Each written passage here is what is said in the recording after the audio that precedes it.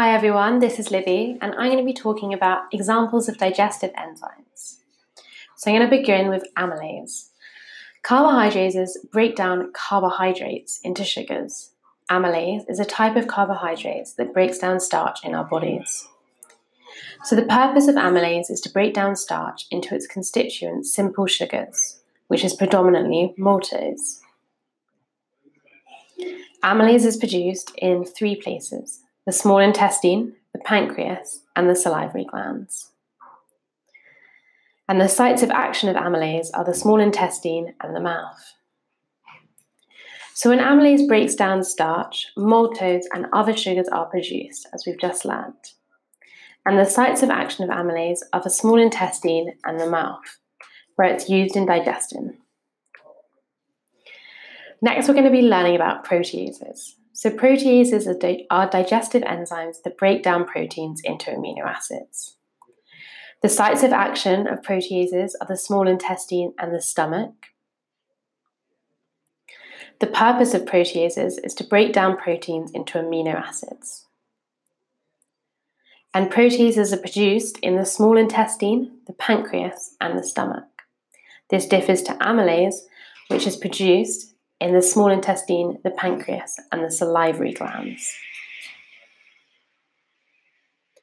So let's recap what we just learned about proteases. We know that they're produced in the small intestine, the pancreas, and the stomach. And proteases break down proteins into amino acids.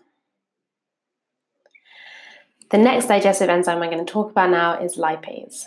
Lipase is a type of digestive enzyme that breaks down lipids into glycerol and fatty acids. Lipase breaks down lipids into a molecule called glycerol and fatty acids. Lipase is produced in the small intestine and the pancreas. So if we just recap these three digestive enzymes we've now learned about, we've got proteases, lipases, and amylase. Proteases break down proteins into amino acids, and they're produced and they function in the small intestine and the stomach. Lipase breaks down lipids into glycerol and fatty acids, and it is produced in the small intestine and the pancreas. Amylase breaks down starch into sugars like maltose, and it is produced in the small intestine and the mouth. So which enzyme breaks down lipids? We know this is lipase, and it breaks down lipids into glycerol and fatty acids. So how did amylase evolve? Humans have many more copies of the gene to make amylase than chimpanzees, our closest relatives. This is probably because our diet changed, so it's an advantage to break down starchy foods more easily.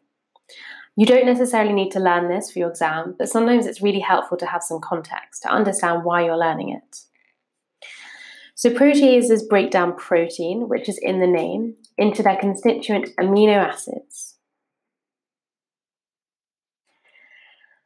So lipases are enzymes that break down lipids into two things. These are fatty acids and glycerol.